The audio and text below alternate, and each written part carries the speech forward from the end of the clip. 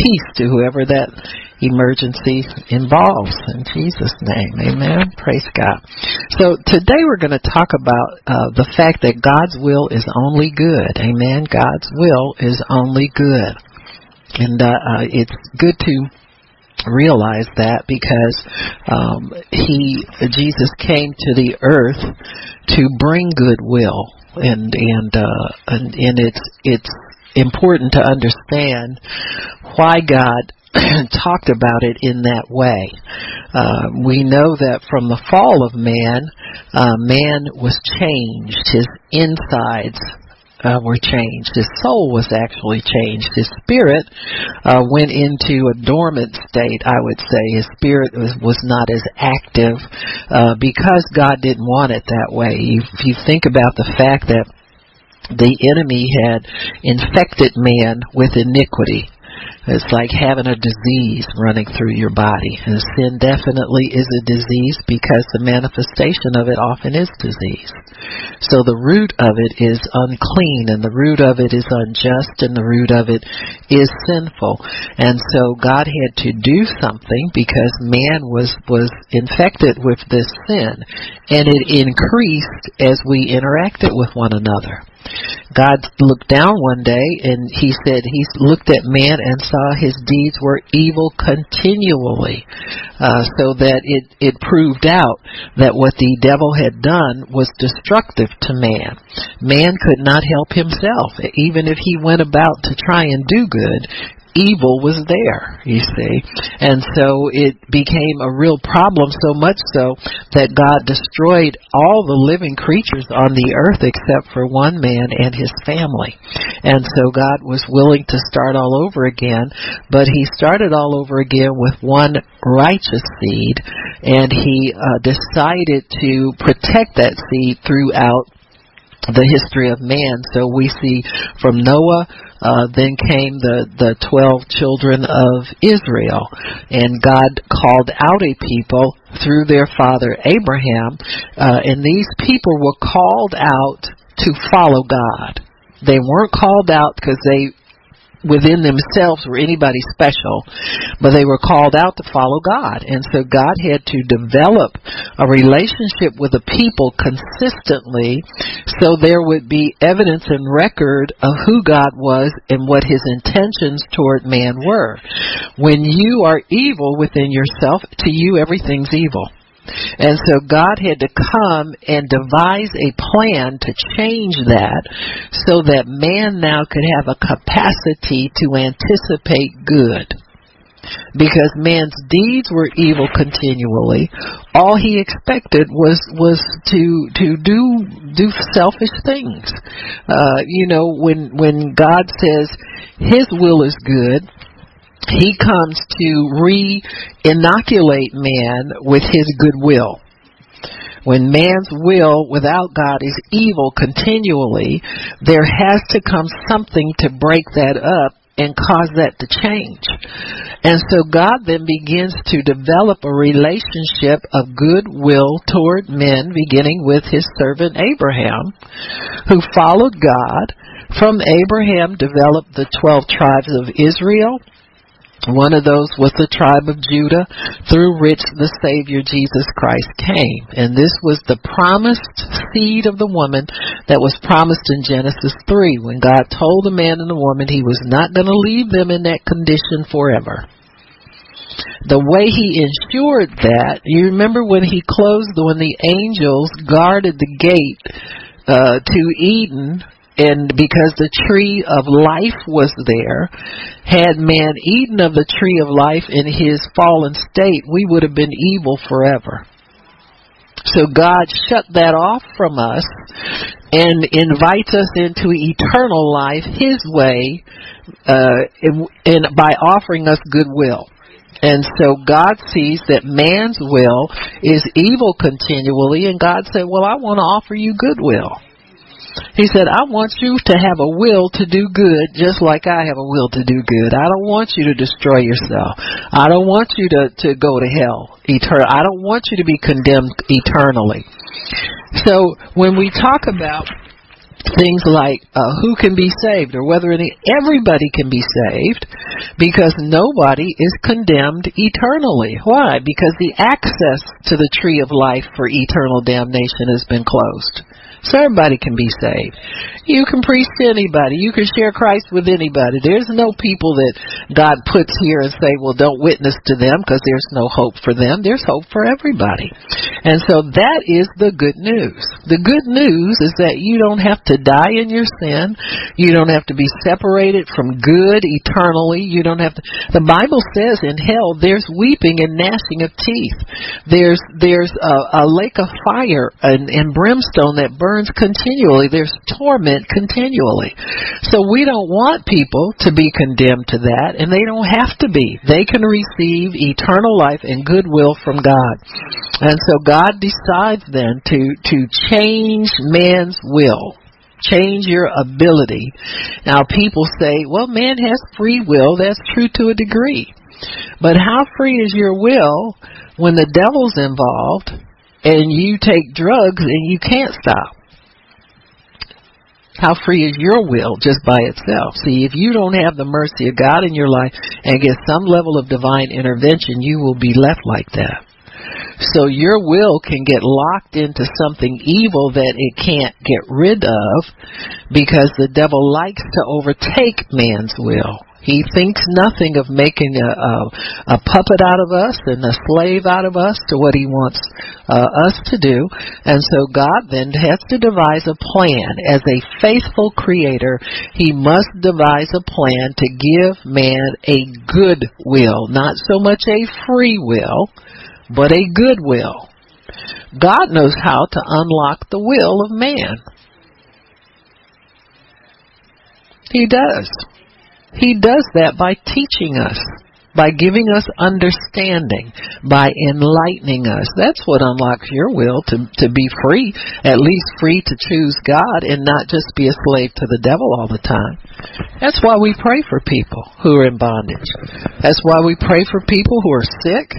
That's why we pray for people who don't know God, is that we know that God has a way to enlighten people and unlock their will from being so connected to the enemy.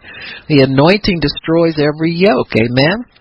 And so God provides his anointing or his power to unlock our evil will and make us people of goodwill.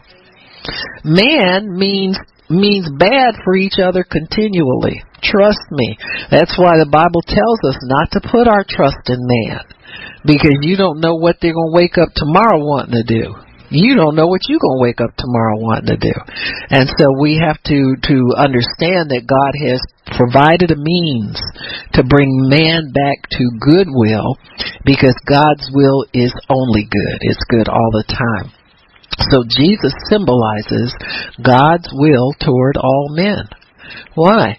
Because he's the forgiver, he's a reconciler, he's the healer, he's the deliverer, he is the way, the truth, and the life. And so that's how goodwill comes toward men. It must come in the person of Jesus Christ. Anything other than Jesus is just a bad substitute for goodness. You know, there's so many religions out here, you know, and most people think, well, I'm gonna be a good person if I pray to Buddha, or I'll be a good person if I pray to Muhammad, or believe or read the Quran, or read the this, or read the that. They're all looking to be good based on what they do. Well, they don't understand that Jesus is good. And when he comes to you, he sets up housekeeping in your little tent. Sign number one that he's good is that he wants to live in you, who have been nothing but naughty all year. Some of us have a 20, 30-year history of nothing but naughtiness. We're naughty by nature. Amen. We're born in sin and shaped in iniquity. And so when we understand that only a God who means us good can save us. God does not mean anybody evil. I know many times when people are under conviction, they feel like God's out to get them. Or they feel like if they go to God, it's only going to be bad news. But it's good news. And because why? Because God is good. And His will toward us is good all the time. So goodwill means that God is willing to fulfill all promises that He made to the earth. He says, I'm going to make good on my promises. I'm going to do you good all the days of your life. Jesus came to save men from their sin, which is sickness, death, and poverty. And why isn't that good to everybody? You know, He came to reconcile man to God, which means you owe a debt to God. He came to pay it for you. That's how you reconcile things. And reconciliation has to do with clearing up your debts more than anything else. You know, we talk about reconciliation. We think about being friends with people. But what keeps you from being friends with people? It's sin, debt, fear. You can't trust people. Don't know if you can trust people. You don't let them into your heart. You keep them at a distance. You don't try to love them. Don't try to mean well toward them. And we're mostly trying to protect ourselves from one another, at least in some way. You can walk for years or miles with a person in harmony, and then all of a sudden they say something that rubs you the wrong way, or, and you start distancing yourself again. Well, God never intended for us. You won't get anywhere living like that. And God saw that, and He saw, I'm going to make a way for them to trust one another in me. Trust one another by trusting in me and understanding that I can make all of these things right. He also came to reconcile man to God, which means to pay the debt of sin that was owed, so that you can have fellowship with God now. You can't have fellowship with people. You ever have somebody that owed you something and it just won't leave your mind? You understand what I'm saying? It's like, they never did pay me my so-and-so, or they never did give me such and such, or whatever.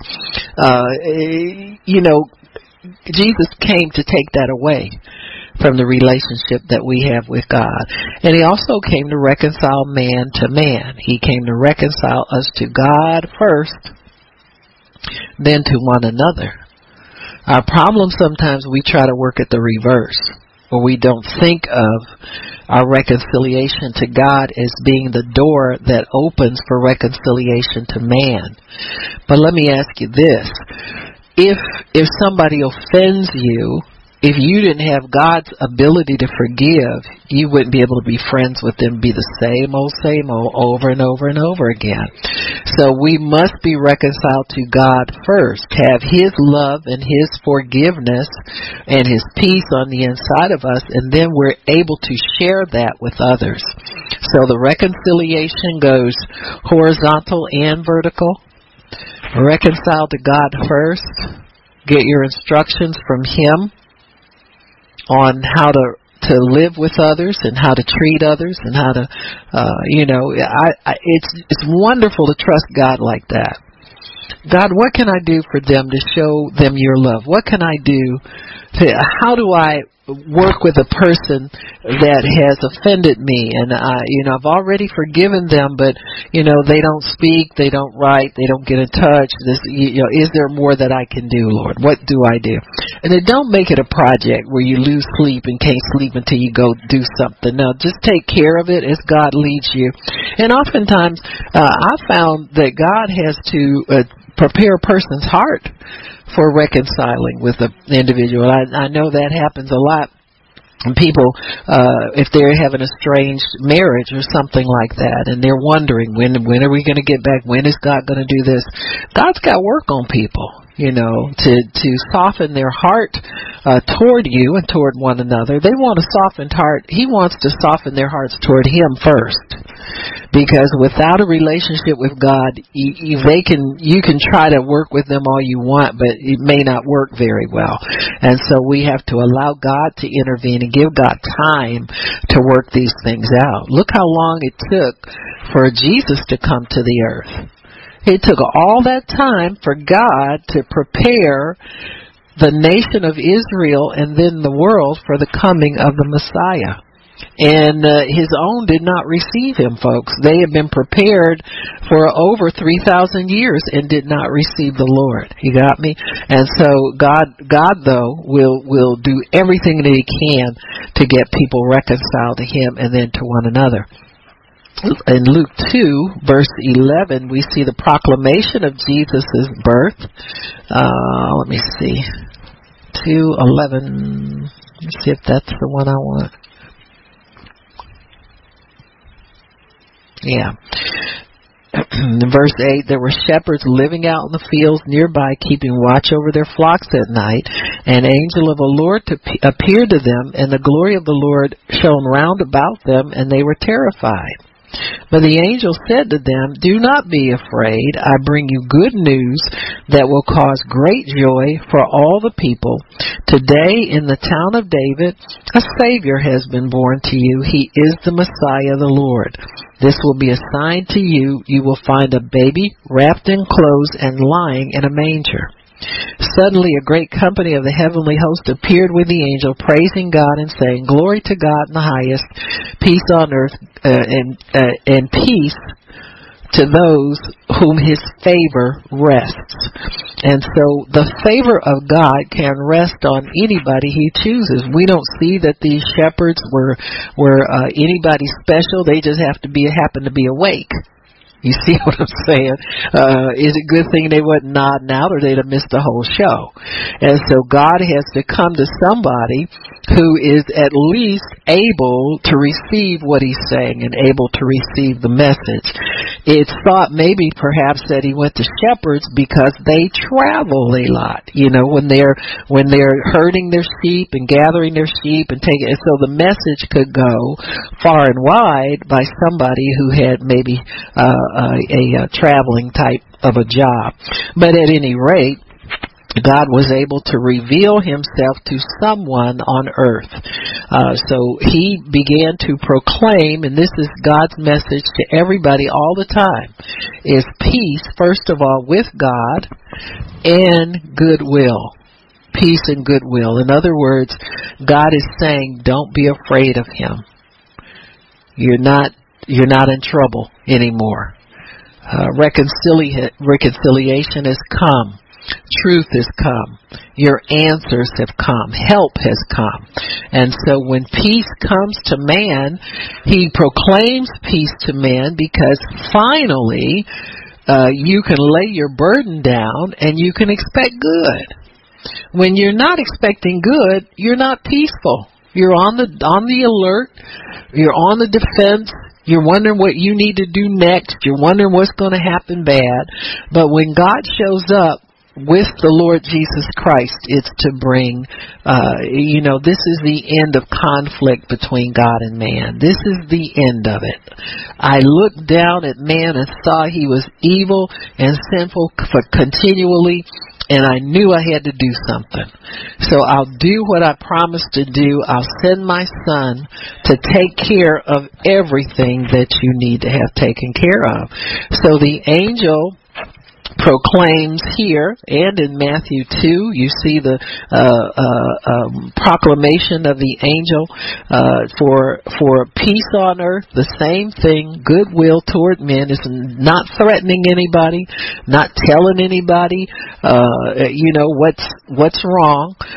So you have the shepherds being informed, and then you also have some wise men being informed. So this isn't like the mafia wise guys. These are different wise men. It appears that they are astrologers, but they seem to be astrologers that have a special skill. Their skill is in analyzing not just the heavenlies and the alignment of different stars and regarding time. There is a somewhat of a science to this. People have taken astrology and, of course, added fortune telling to it to make horoscopes. But there are certain predictions that people can make by examining the heavens and examining the stars. And so God has allowed man to be able to make sense of events on earth related to what's happening. And these wise men had heard that there was a king that was going to be born. It was very unique, and they looked for signs in the heavenlies to declare that and proclaim it. Now, there are some people who are familiar with astrology and can go back in time to see what they saw exactly as far as where stars were located in relation to one another. I didn't go into all that detail because I don't understand it, but there was a real art or real science to that. And this was a phenomenon among the wise men or the astrologers, that all of them knew about this, and all of them were anticipating it, and they were all trying to see exactly when this was going to happen. And they were going also based on prophecies about the Messiah that had been handed down to them, or that they could glean from the Jewish people. So these were not Hebrews. They didn't have the law and the prophets and the histories, but they had knowledge. And so they were looking for who this king was. They were very prominent men because they were known to be what they call king makers, which means they sought out events in the heavenlies to know exactly when certain fulfillment of prophecy and legend were going to happen, and so forth and so on. So what their input was extremely important to the secular world. That's all I'm saying. And so here you have shepherds who are Hebrews, and they are announced the Messiah, but then you have these secular people who get involved too. And that's only right, because Jesus did not come just to the Jewish people. He came to the whole world, because the whole world needs their sins forgiven. So if God's going to be fair about announcing His Son coming to the earth to affect the whole world, He has to make sure the whole world knows about it.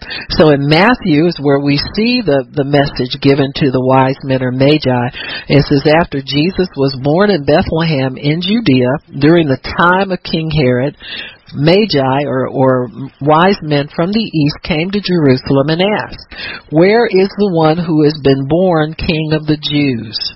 So of course Herod doesn't want to hear about another king in town, so he sets out to take care of business. And he says, we saw his star when it rose.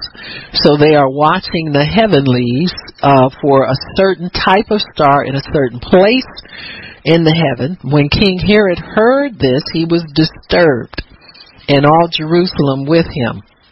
When he had called together when the king's upset, everybody knows it. I mean, when he talks, people listen. When he had called together all the people's chief priests and teachers of the law, he asked them where the Messiah was to be born. In Bethlehem in Judea. So there's a time for telling the truth, and there's a time for saying we don't know. We haven't studied it that far, they replied.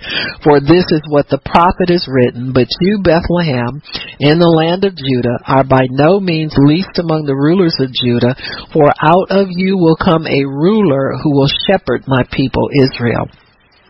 Then Herod called the Magi secretly and found out from them the exact time the star appeared. So you can see they studied it very, very carefully. So they knew times and seasons. He sent them to Bethlehem and said, go and search carefully for the child. As soon as you find him, report to me so that I can go and worship him too. After they had heard the king, they went on their way, and the star they had seen when it rose went ahead of them until it stopped over the place where the child was. Now this was totally supernatural, because we know in the heavenly stars keep moving. They don't stop. And it says, when they saw the star, they were overjoyed. On coming to the house, they saw the child with his mother Mary, and they bowed down and worshipped him. Then they opened their treasuries. And now these people have more sense than a lot of the Israelites that we will see. You got me? Regarding Jesus. They brought gifts to worship him, gold, frankincense, and myrrh. And having been warned in a dream What do you mean? Madam Cleo can hear from God? Oh, yeah. Anybody can hear from God. Huh? In fact, fortune tellers will tell you when they've bumped into God. They do it all the time. They'll try and get information, and when that door is closed, they'll say, oh, that's God. Now, I've heard them say it. I remember before I got saved, I would talk to astrologers because I was always curious about the supernatural. And I remember one of them saying, oh, yeah, we respect God. God's in charge of all of this. So they know, even though they don't work for him per se, they know that there's a power above what they can reach into. Many times I've heard Christians say that astrologers or psychics will refuse to deal with them because they sense the protection of God over certain people. So, I mean, it's God can make anybody aware of who he is. He can talk to people. He can cause them to obey him. He can cause them to do his will. He does it all the time. In the Bible, you'll see, especially people in authority. That's why God tells us to pray for our rulers.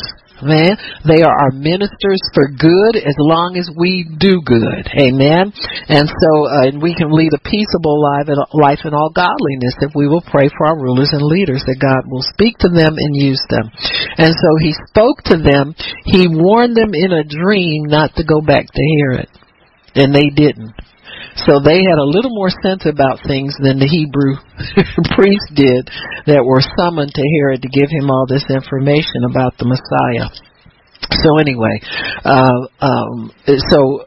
here we see two instances of the announcement of goodwill, God's good intention toward men, his desire to befriend us again, to make us friends with him in a very unique and supernatural way. In Isaiah 9, verse 6, Jesus' birth was foretold to the Jews. It says, unto you is born a Savior, unto you a child is born, unto you a son is given. And so it talked about what this person would be like. His name would be called Wonderful, Counselor, Mighty God, Prince of Peace. And of the increase of his kingdom and righteousness there would be no end. So he would be the King of Kings and the Lord of Lords. He has an everlasting, non-ending kingdom. And once he gets set on his throne, it'll go on forever and ever and ever. And it's never been said about any other king on the earth that his throne would last forever. Amen. It's talking about Jesus the Messiah. It was foretold to King David, but we know that he's talking about David's seed, which that line was ended with the birth of Jesus Christ. He had no earthly children, so he had no heirs to leave his kingdom to except us. We're supernatural children. Amen. We're sons and daughters of the Most High God and heirs with him as brothers and sisters in Christ. So Jesus saves and heals and makes whole. He takes care of the sin problem, which we said that's man's problem. He imputes righteousness to us when we accept him as payment for our sins. So it's true that you have to turn away totally from sin. I think that's why we have so many people dropping out of serving God, dropping out of the church, because they've never really turned away totally from sin. See, once you're done with it, once sin has run its course in your life, you can be done with it forever. I'm a witness. I've seen many witnesses who are done with sin forever. But there are people that feel like they can have a good time, or they always want to compromise for some reason. Like, what are you gaining to go back to that life? The Bible says it's like a dog returning to its vomit. You re-ingest that which you've already rejected. And so God wants us to live that carefree life with him, so he takes care of the sin problem and imputes righteousness. So our sins not only are forgiven, but we have righteousness dwelling in us now. And this is much more than the Jew ever had. His sin problem was taken care of once a year at the Feast of Atonement, but he didn't have righteousness, so he always had a bad conscience about How many of you know when your conscience is not purged or cleansed, you can lose faith in your righteousness and just go back to living as a sinner again? That's why I tell people, I said, if you've got Christ, you got to know how to master letting the blood wash you until you are purged from sin and have a guilt-free conscience about yourself. So you're not constantly having to make excuses for what you do or defend yourself or fight with people or tell them you didn't do this or you didn't. You know, that's over for the Christian. When you stand in Christ's righteousness, what did he do? When he was going to the cross, he didn't defend himself. He didn't tell those people, I didn't do anything. The Bible says he opened not his mouth. He was looking for the Father to vindicate him. Amen. So I know the older I get, the less I have an inclination to try and strive with people. You know what I'm saying? And fight with everybody. And if I do, it's probably over some issue that hinders their righteousness. It's not to defend my own, because I know I can't do that. God helped me understand that many years ago. So it doesn't matter what people say about me and how insulting they want to be sometimes. It does not matter. Amen? It does not matter. If they don't mean goodwill, I mean goodwill for them anyhow. You got me? So that's how we do it, folks. That's how we roll. So he imputes his righteousness to us, which is infallible. His righteousness will get you in every door. It gets you every blessing. It'll get you everything. Why? Because there's no law against it. There's nothing anybody can accuse you of once you stand in Christ's righteousness. A true Savior saves to the uttermost. Amen. And that's Jesus. He will save. He saves all who come to him. There's nothing you do after you've come to the Lord that he cannot save you from. Saves you to the uttermost. Amen. All sinners need to know that. You know, that's the message to the homosexual. That's the message to the drug dealer and the addict and the fornicator, the person with AIDS, the white-collar criminals, all of them. Amen? Even, what's his name? Kwame. He needs to know. All of them. They always try to get out of trouble, you know. You know, it was my prayer that he would really humble himself and find God and quit running into the churches trying to get ammunition. You know, you run to the church and try to get people to think well of you because you're in the church. Run to Jesus and get washed and clean for real, you know. So he still needs a good bloodbath probably.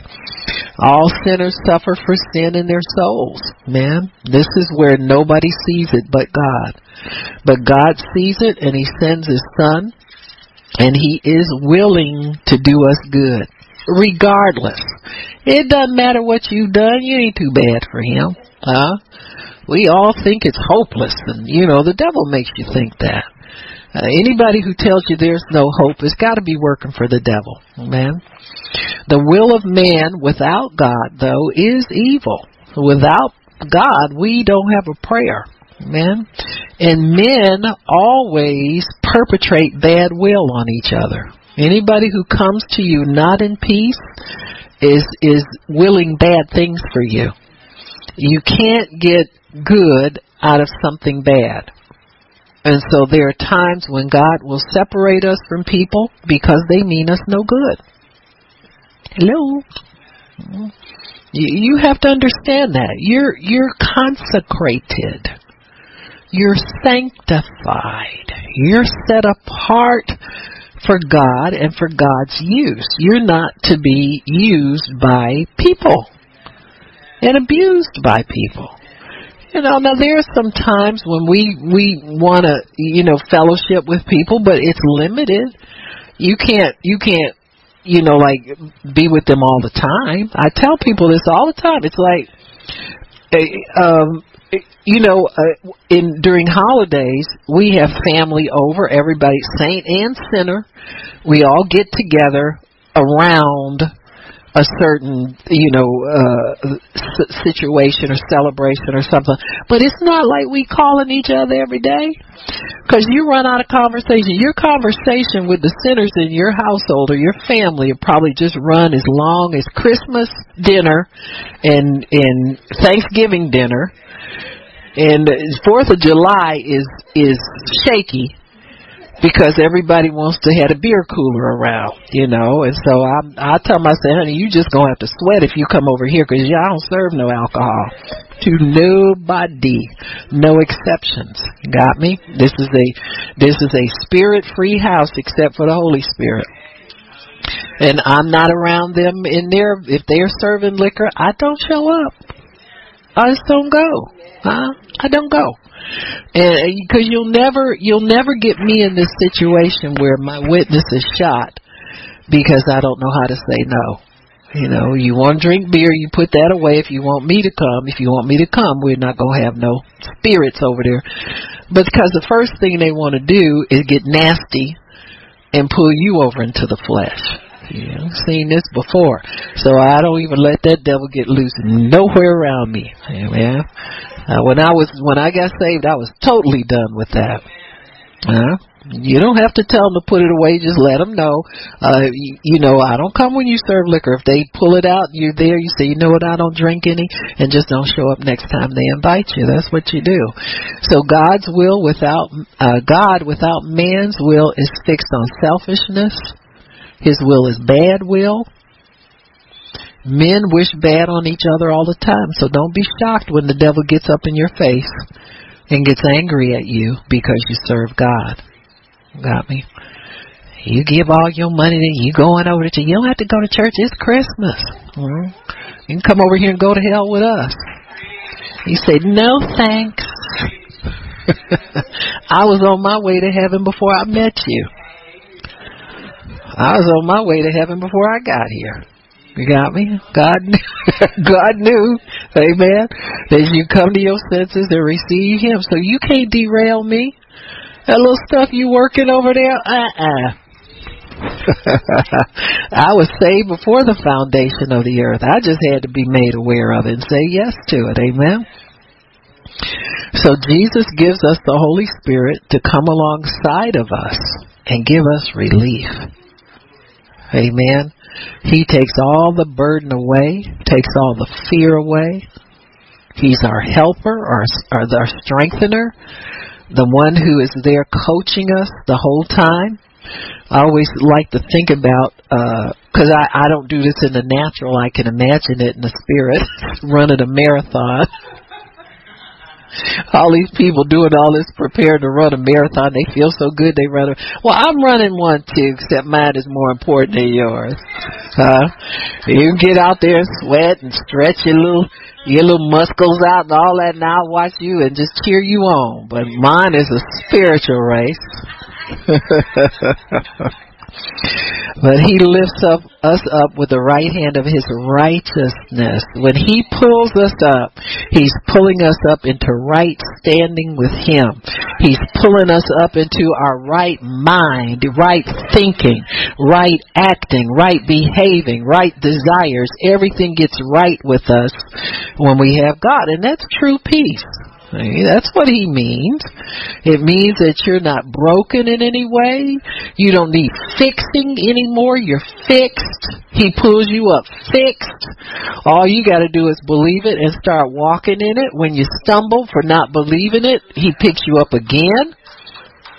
So He saves to the uttermost. So He expects us to do everything through His power. There's nothing He wants you to do on your own strength. Sometimes God will shut doors to you if He sees you too gung-ho on getting it done by yourself. Amen.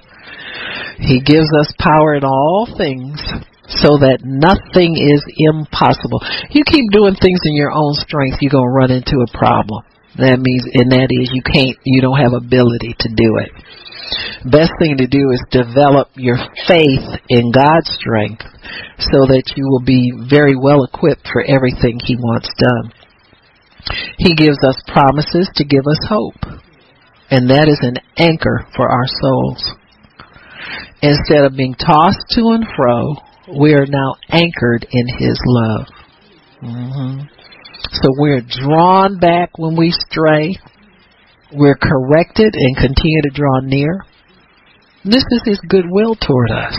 He wants us close to Him for our benefit.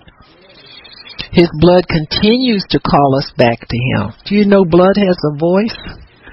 The blood of Jesus speaks. Come back. Come here. Repent. Get it right. There's hope for you. Don't quit. Be encouraged. Amen. It calls us back to Him in His holiness, without which we can't see Him and we can't know which way to go, what to do. So He develops a permanent relationship with us through Him, through salvation, through the forgiveness of sins. It's simple as that. We are reconciled to Him. 2 Corinthians 5:17 talks about that. I'll read it. 2 Corinthians 5 and verse 17. It says,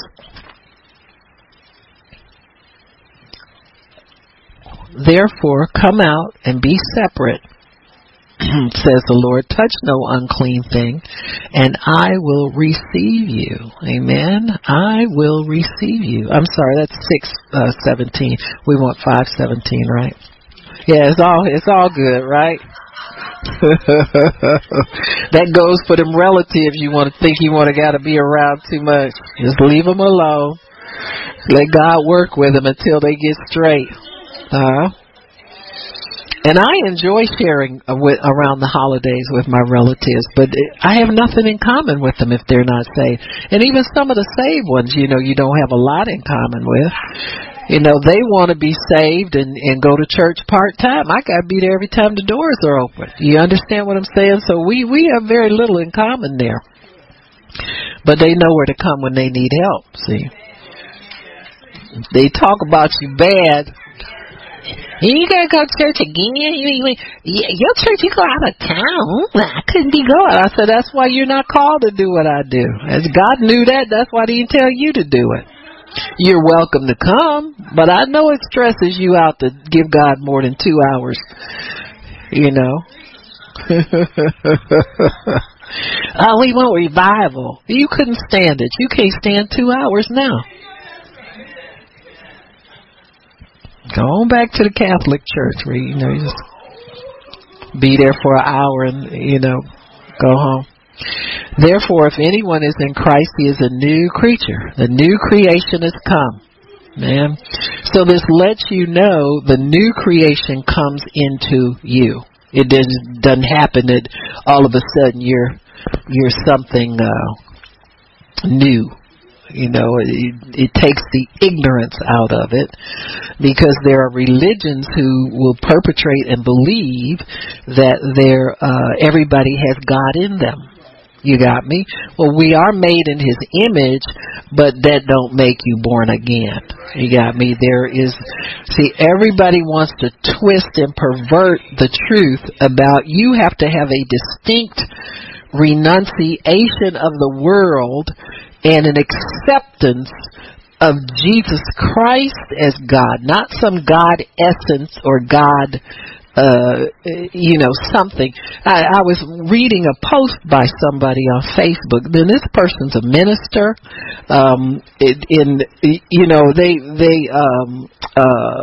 I've watched them over a period of time drifting. You watch people when they start to drift, because if they don't stop themselves and they don't catch themselves and they don't come full back unto God, they'll just keep drifting. So now he closes his posts with this a Buddhist term, namaste. You've seen people say that stuff, and that's a term where you're ignorant of who God is, because those people are ignorant of who God is. They don't know Jesus, and here's somebody who's preached for God, claims to be born again. They're picking that up now. And see, he's one of those people, intellectual people. always getting a higher degree, always going to school, getting more papers.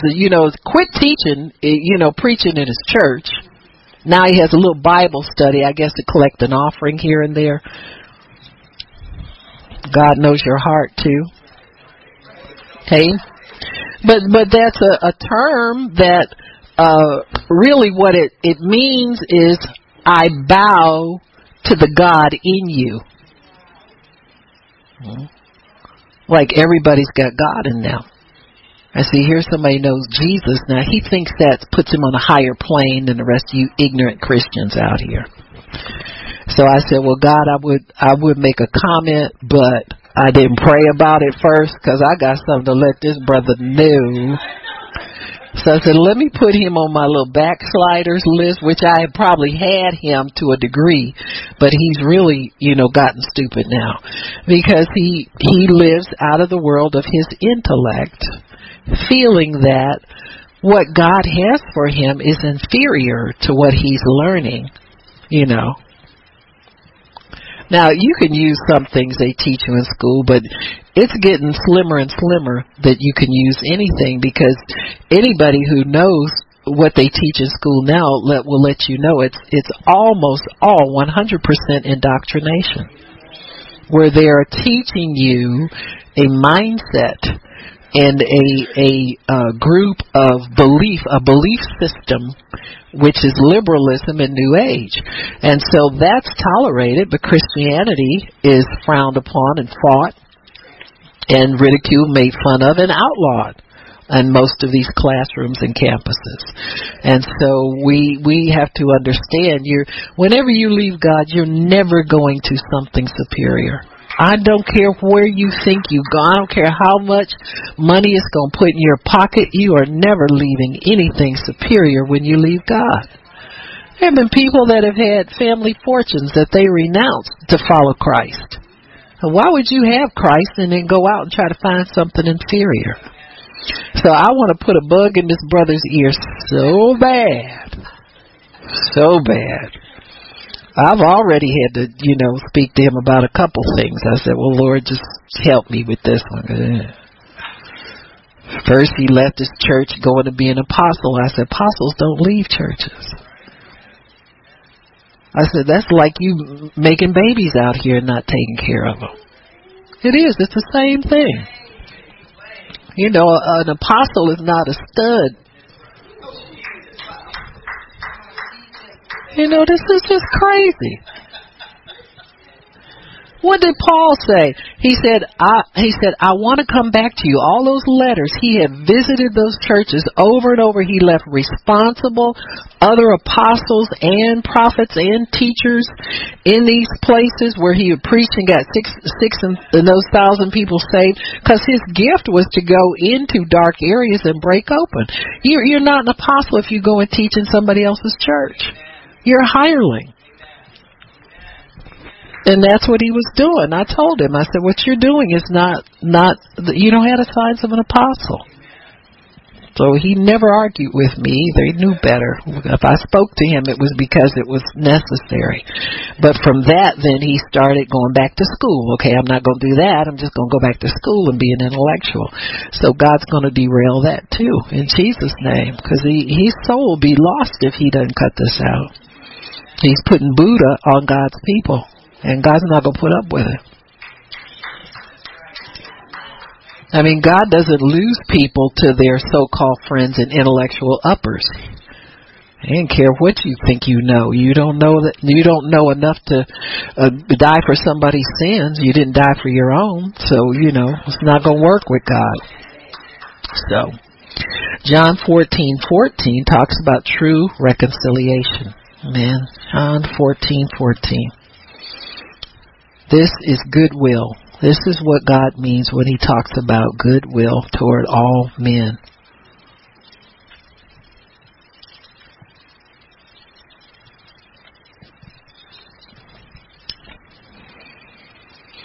It says, and I will do whatever you ask in my name, so that the Father may be glorified in the Son. You may ask me for anything in my name, and I will do it.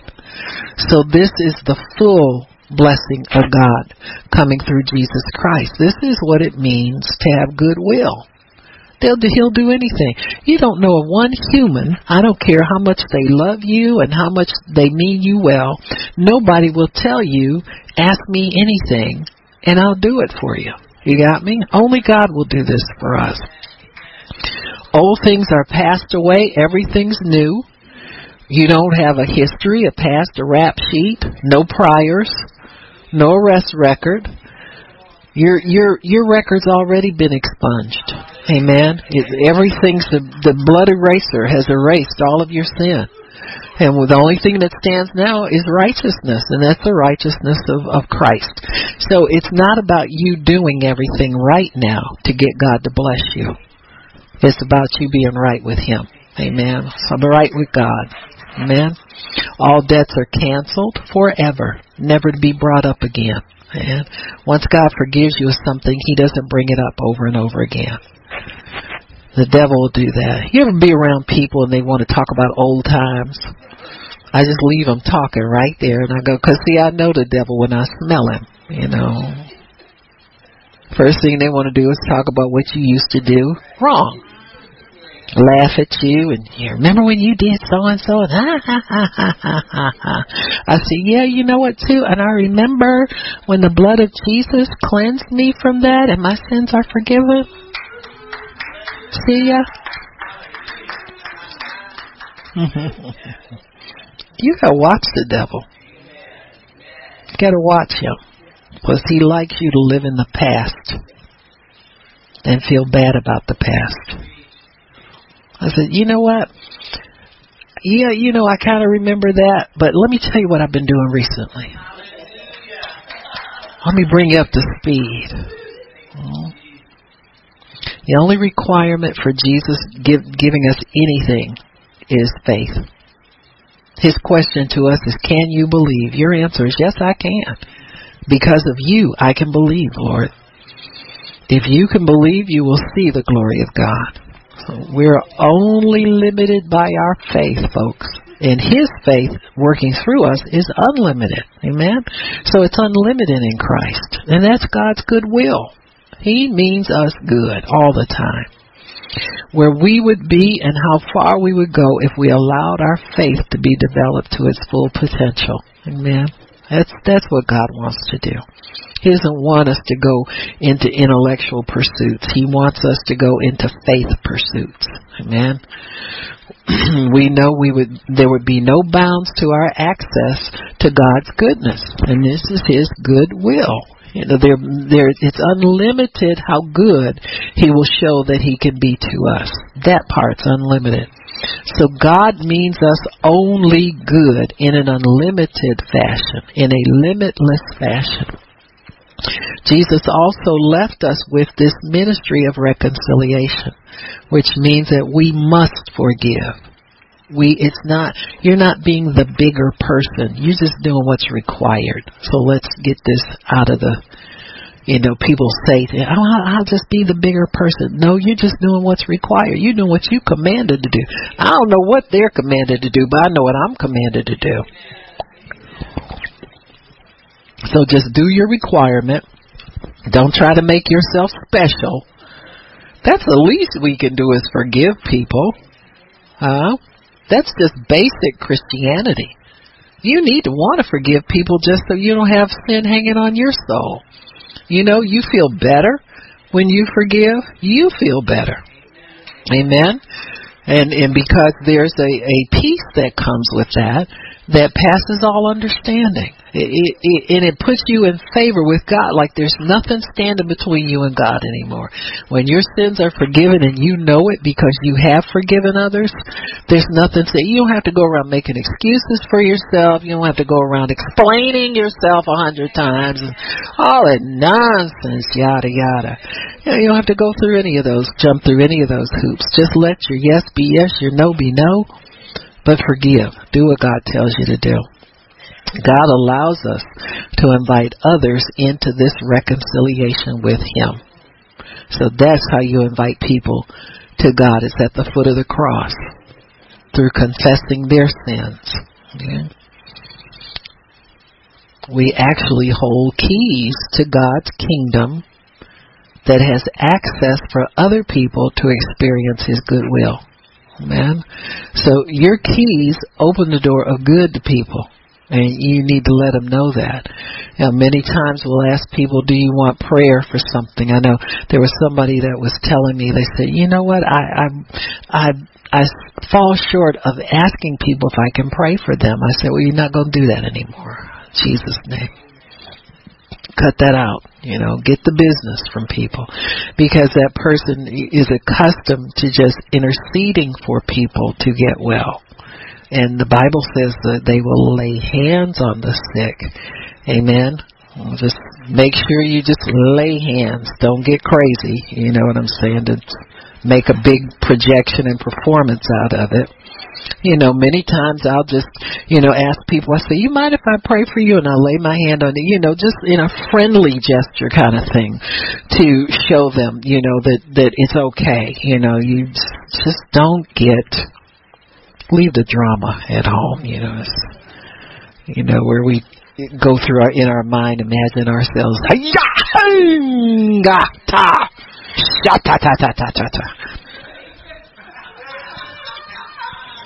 don't sha-ta-ta. Let's pray English. God is with you. Okay? He's with you. Now, I prayed in tongues with people, but I was ministering the baptism of the Holy Spirit with them, to them. You understand what I'm saying? You're already edified. If God brings somebody to you sick, you're equipped. You got me? Just go ahead and pray the prayer. And don't rub them for 10 minutes, and don't try to massage them. Just, just a touch will do it. Amen. So loved ones will be able to enjoy eternal life. Amen. Because of us. Because we have goodness inside of us. We have the goodwill of God. Amen. So you have the ability to give them access to the fruits of God's kingdom. Amen. And that's very important. And always understand that. I always let my family know I'm praying for them, or I will pray for them, and they know that's a fact. If they need something, they know that we don't fellowship with each other all the time, because we don't see eye to eye. Your doctrine, you keep yours, I'll keep mine. But if you got a need, we come together in God. You can go over there and do your little shenanigans with your group, and I'll do mine with mine. But when it comes to, amen, knowing God and getting the work of God done, they know we can come into agreement and come together on it. It wasn't always that way. Got me? It wasn't always that way. I can remember when my older sister was, I prayed for them already. I was saying, that's the problem, witchy poo. I mean, you want to say that. Witch, quit praying for people. Whatever. But you know what I'm saying. And people just don't have a right heart, and they just don't want you involved in their business. This is nonsense. It's nonsense. So over the years, God has given us reconciliation there and mutual respect and all of that kind of good stuff. So, it's different now. It's very different now. The mandate to go into all the world, which means others. He wants others to have free access to His goodwill. That's on us as well. We are to take God's message wherever we go. You're not there to talk about you. You're there to represent Him. Amen. Just freely give what you've been freely given. What you can't give what you don't have. And that's the other thing. Don't try to get over your head in responsibility for people, but give what you've been freely given. Whatever God has given you, and you should know what He's given you. Amen. You got prayers. You got knowledge of the Word. You got knowledge how to pray the sinner's prayer with somebody. You got knowledge how to pray the word of healing over them. You got knowledge of a lot of things. There's a lot of stuff you can give people.